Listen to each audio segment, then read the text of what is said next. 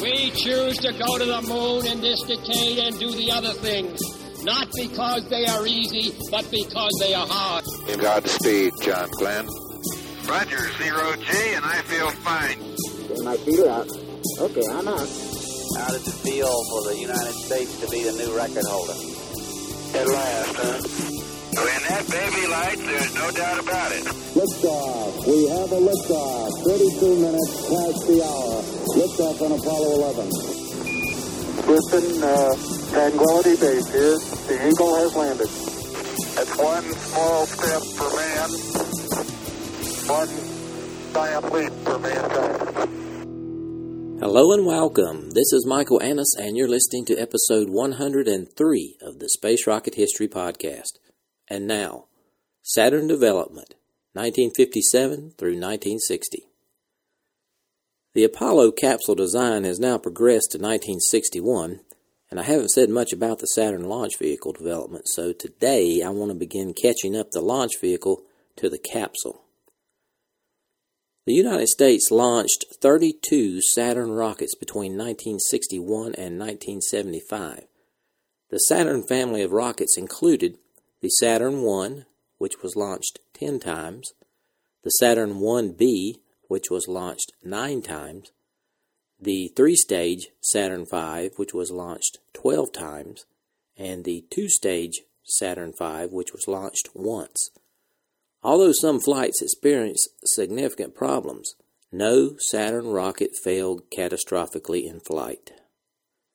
Saturn rockets were used in support of the Apollo lunar missions, the launch of Skylab space station, ferrying crews to and from Skylab, and launching the American half of the Apollo-Soyuz test project. But let's start at the beginning. Many historians agree that the U.S. took its first step toward the moon in the spring of 1957, 4 years before President Kennedy declared the lunar expedition a national mission. While still preparing for the launch of the first Jupiter, the Army rocket team at Huntsville, Alabama, began studies of a booster 10 times more powerful than the 150,000-pound thrust Jupiter. The 10-fold increase in thrust could put a weather and communications satellite into orbit around the Earth or propel a space probe out of Earth's orbit. The change of emphasis from intermediate range and intercontinental ballistic missiles such as the Jupiter, Thor, and Atlas to a super rocket capable of space exploration signified a change of attitudes at the Defense Department.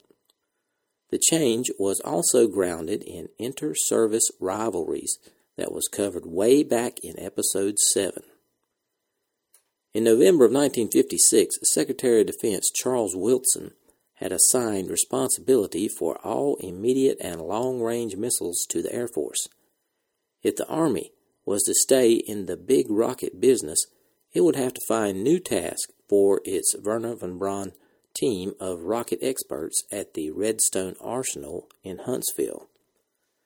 Major General John B. Medeiros, commander of the Army Ballistic Missile Agency, known as the ABMA, set his sights on the new super rocket, subsequently called Saturn.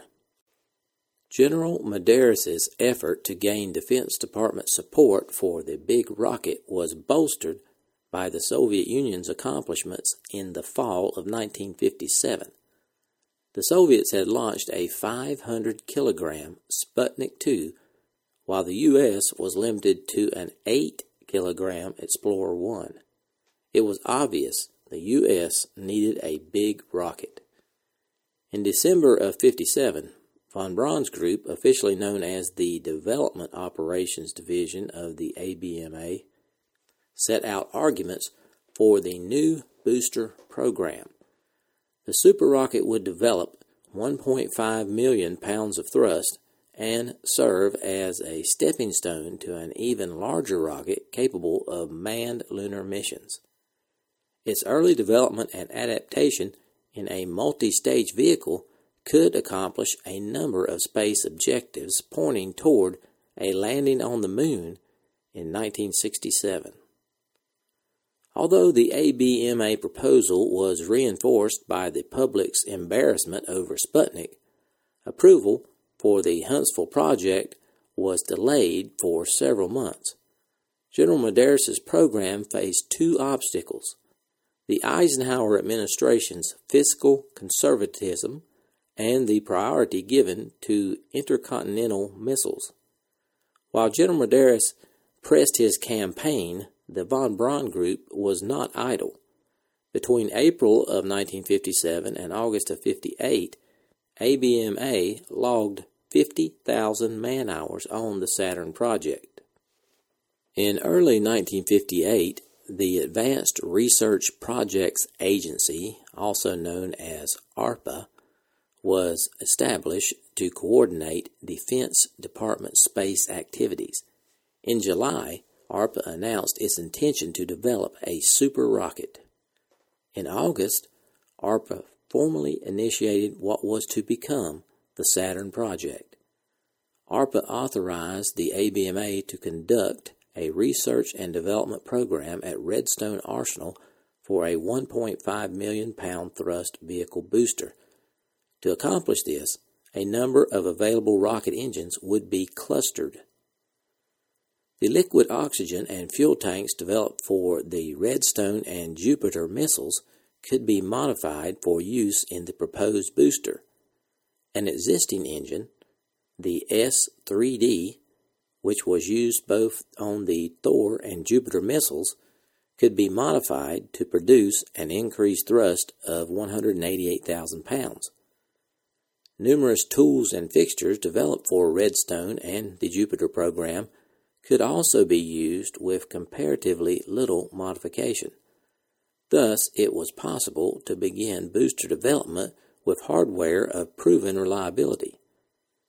Time for design and development of some important booster components and tooling could be significantly shortened and the cost reduced. In September 1958, General Medares and Roy Johnson, who was the director of ARPA, established a flight test schedule of 4 Saturn launches. The first was set for September 1960. The third, 8 months later, would employ an upper stage to place limited payloads in orbit. The written agreement between the two men was still shadowed by the Eisenhower administration's reluctance to spend money on non-military space ventures. Director Johnson promised to provide $72.3 million over a 3-year period. The size of the commitment meant that, at least in the beginning, Saturn would operate on a shoestring budget. In fact, the Saturn I program would eventually cost more than $1 billion. The original Saturn design reflected a concern to save time and money and to employ components that could be moved by air transport. So the booster made extensive use of available Army hardware. A contract was awarded to Rocketdyne Division of North American Aviation to uprate the S-3D engine, and after redesign, simplification, and modification, the engine would become the H-1. The Saturn would use 8 H-1 engines and a cylindrical center tank copied from the Jupiter. For its 8 clustered tanks, the von Braun team went back to their favorite Redstone rocket. The propellants would be RP-1 kerosene and liquid oxygen. Transportation from the factory to the launch site was also a concern for such a large rocket. As a result, early plans included a stipulation that no component could exceed 11,340 kilograms or a cross-sectional dimension of 3 meters, which was the maximum limits of aircraft transportation at the time. To meet these limitations, the booster was initially designed with the center and 8 outer tanks separate from the frame and the engine assembly. This meant that the fuel tanks had to be mated with the frame on the launch pad. but this idea was discarded in early 1959 for two reasons.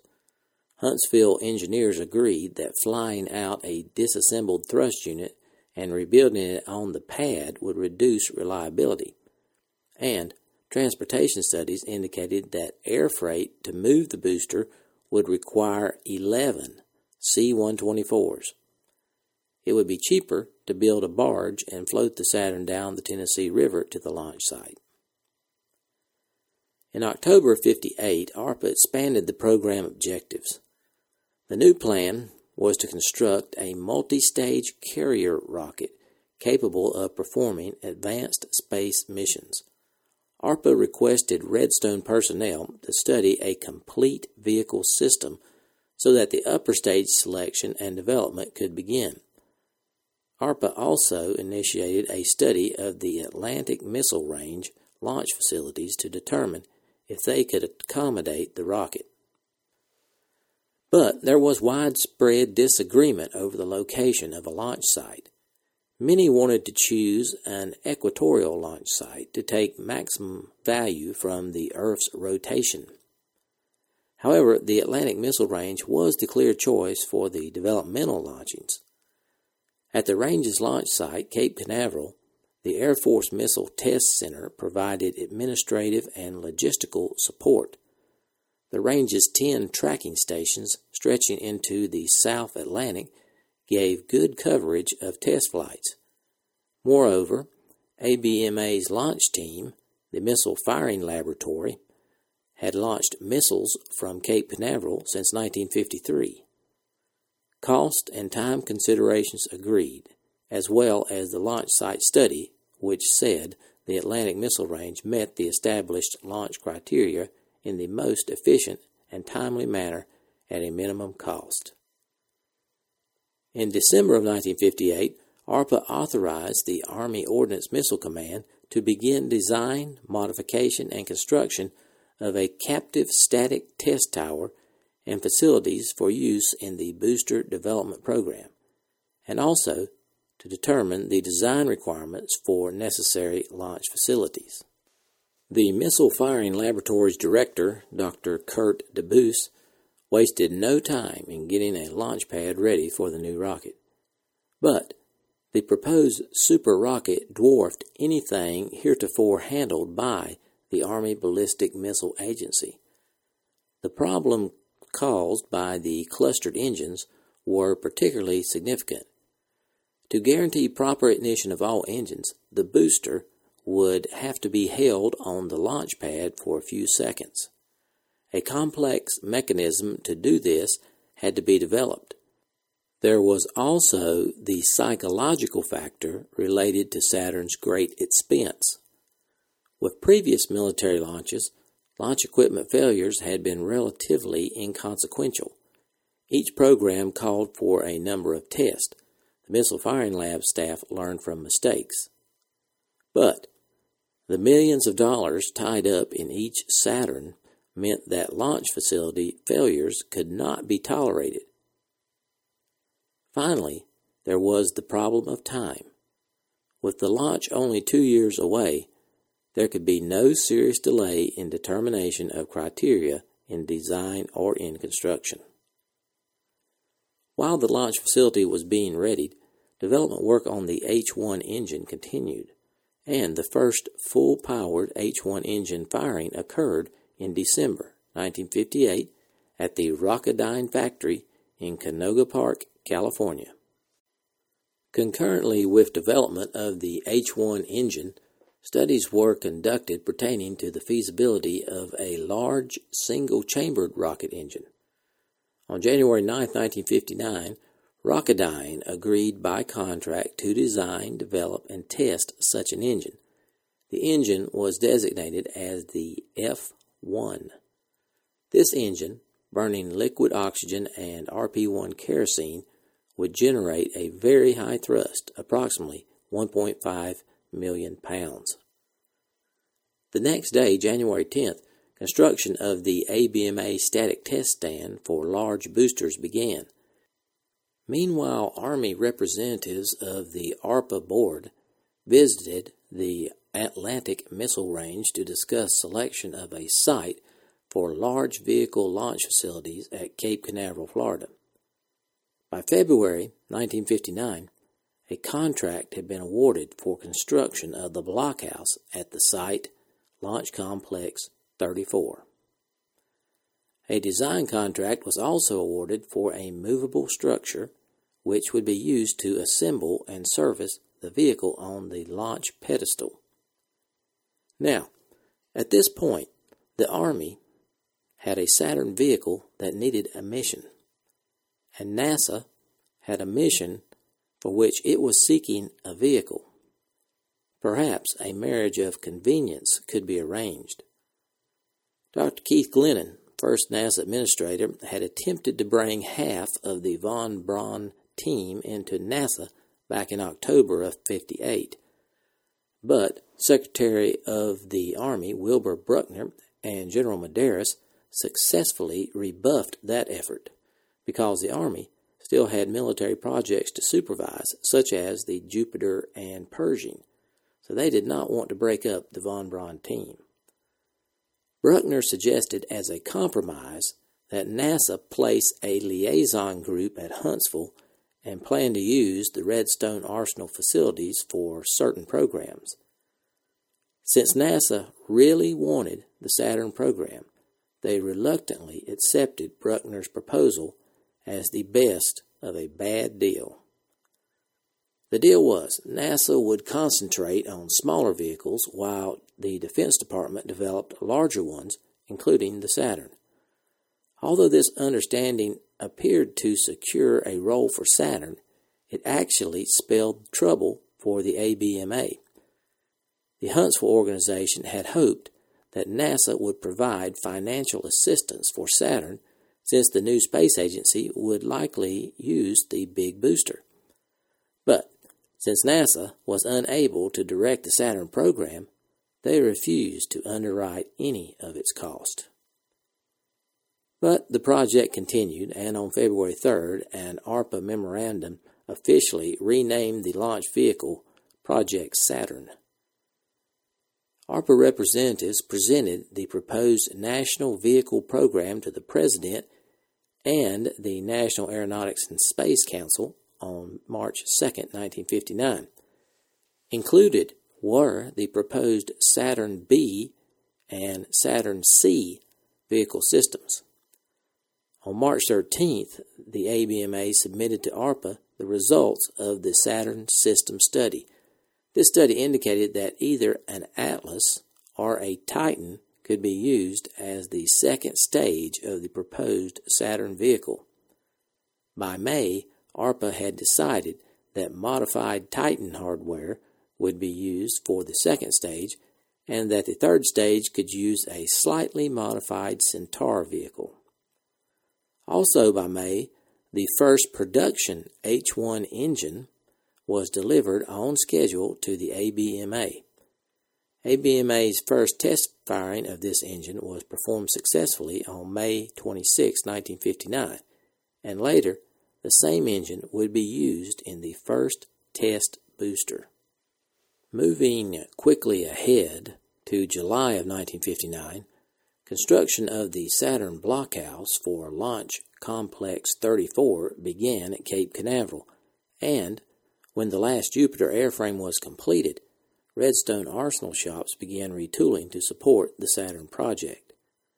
Late in July, the Director of Defense Research and Engineering notified the Air Force and ARPA to consider common development of the Saturn's second stage and the booster for the proposed Dyna-Soar project. Requirements for these stages appeared to be similar. Until review of this, neither agency was to make a firm commitment for the redesign of existing boosters or development of new ones. So, ARPA ordered the Army Ordnance Missile Command in-house and contractor work relating to the Titan second stage to stop, while studies of the proposed Saturn Dyna-Soar combination were in progress. However, work continued on the Saturn booster stage, and in September, two decisions reaffirmed the Saturn program. First, representatives of the Army Ordnance Missile Command, NASA, and the Air Force presented Saturn, Nova, and Titan C options to the Large Booster Review Committee of the Office of the Secretary of Defense. After examining the presentations, the committee recommended the clustered Saturn booster as the quickest and surest way to attain a large space booster capability in the million-pound thrust class. Then, Deputy Secretary for Research and Engineering Dr. Herbert York and Dr. Hugh Dryden, NASA's Deputy Administrator, reached a similar conclusion in their comparison of the Saturn and the Air Force's Titan C proposal. The York-Dryden Committee also recommended that ABMA conduct a study of second and third stages. As a side note, the Air Force's Titan C proposal employed a cluster of upgraded Titan I engines to provide a thrust comparable to the Saturn. In October of 1959, ARPA authorized the Army Ordnance Missile Command to proceed with engineering work for dock facilities for the Saturn booster, since it was too large and heavy to be transported by air or land. The dock facility would be located on the Tennessee River at the southern boundary of Redstone Arsenal. In December, Army Ordnance Missile Command was further authorized to construct the facilities and to build a barge to transport the booster to Cape Canaveral. Now I want to spend a little time on the Saturn upper stages. In November of 1959, NASA was given technical direction of the Saturn project, and of course, NASA immediately initiated another study. This one for the Saturn's upper stages. Dr. Abe Silverstein, NASA's Director of Spaceflight Development, headed a committee representing the Air Force, NASA, ARPA, and the ABMA. The Silverstein Committee established two criteria for a successful Saturn program. First, the development of a rocket with an early launch capability, and second, the rocket must be able to grow in capability. The group listed three missions for the initial Saturn vehicle. First, unmanned lunar and deep space missions with an escape payload of about 4,500 kilograms. Second, 2,250 kilogram payloads for a 24-hour equatorial orbit. And third, manned spacecraft missions in low orbits such as Dyna-Soar. The committee matched a number of configurations against these missions. Current ICBMs such as the Titan were judged unsatisfactory because they would not generate sufficient thrust for the lunar mission. A larger, conventionally fueled second stage, 5.5 meters in diameter, met mission requirements, but time and cost seemed excessive for a rocket stage with little growth potential. The solution lay with the early development of high-energy liquid hydrogen propellants for all stages above the first.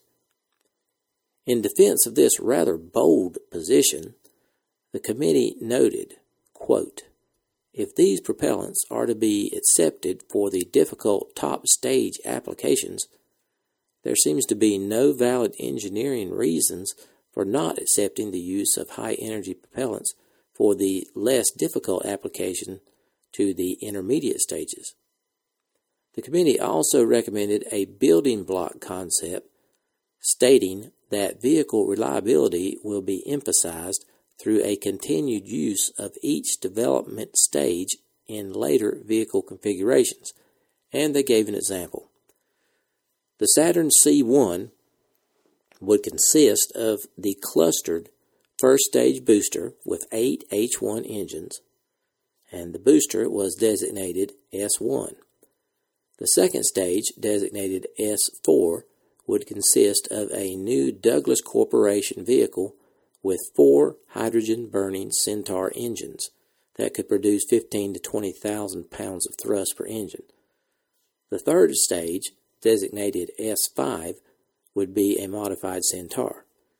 Now it gets a little complicated. The C1 could become a C2 by insertion of a new oxygen-hydrogen second stage with 2 150 to 200,000 pounds of thrust engines. The top 2 stages of the Saturn C1 would then become stages 3 and 4 on the C2 version. The committee proposed to launch 10 C1s starting in the fall of 1961. And on the last day of 1959, Administrator Glennon approved the Silverstein Committee's recommendations, and Saturn got its upper stages. Moving on to 1960. To develop the second stage of the Saturn C1, NASA sought a contractor. A bidders conference concerning this S4 stage was held at Huntsville, January 26, 1960, and by February 29th, 12 companies had submitted contract proposals. In the meantime, Redstone Arsenal scientists started to work on the first stage, and Saturn got another boost in January as well. The Eisenhower administration gave the Saturn project a DX rating, which meant it was a program of the highest national priority. Besides reflecting the administration's support, the rating gave program managers a privileged status in securing scarce materials. More important, the administration agreed to NASA's request for additional funds. The Saturn fiscal year 1961 budget was increased from $140 million to $230 million. Moving on to March. On the 15th, President Eisenhower officially announced the transfer of the Army Development Operations Division to NASA. He took the occasion to name the Huntsville installation the Marshall Space Flight Center for Eisenhower's old war commander, General George C. Marshall. The Department of Defense's Missile Firing Laboratory at Cape Canaveral became the Launch Operations Directorate of the new organization. Later in March, 2 of Saturn's 8 first-stage engines passed an initial static firing test of approximately 8 seconds. This test was identified as number SAT-01, the first live firing of the Saturn test booster. It occurred on March 28th. In the second test, SAT-02, on April 6th, 4 engines were successfully static fired for 7 seconds. All 8 engines of the test booster were successfully fired on April 29th in an 8-second test. Meanwhile, NASA reviewed the S4 proposals received in February, and on April 26th, NASA awarded Douglas Aircraft Company a contract to develop and build the second stage. In May of 1960, a second 8-engine static firing of 24 seconds duration generated a thrust of 1.3 million pounds. Also in May, NASA announced that Rocketdyne had been selected to develop the high-thrust J2 engine. This engine, defined by the Silverstein Committee in December 1959, would burn liquid hydrogen and liquid oxygen. It would be used in an advanced Saturn vehicle. On May 26th, assembly of the booster stage for the first Saturn flight vehicle began in Huntsville. During the second half of 1960, there were several successful static test firings of the Saturn C1 first stage, culminating in December with an all-8 engine firing for 60 seconds. Douglas Aircraft Company was selected to design, develop, and fabricate the Saturn second stage, also known as S4. Pratt & Whitney was selected to develop the LR-119 engine for the third stage, also known as S5. Convair was selected to build the third stage. And finally, construction began on the movable service structure for Launch Complex 34 at the Cape. This brings us to 1961.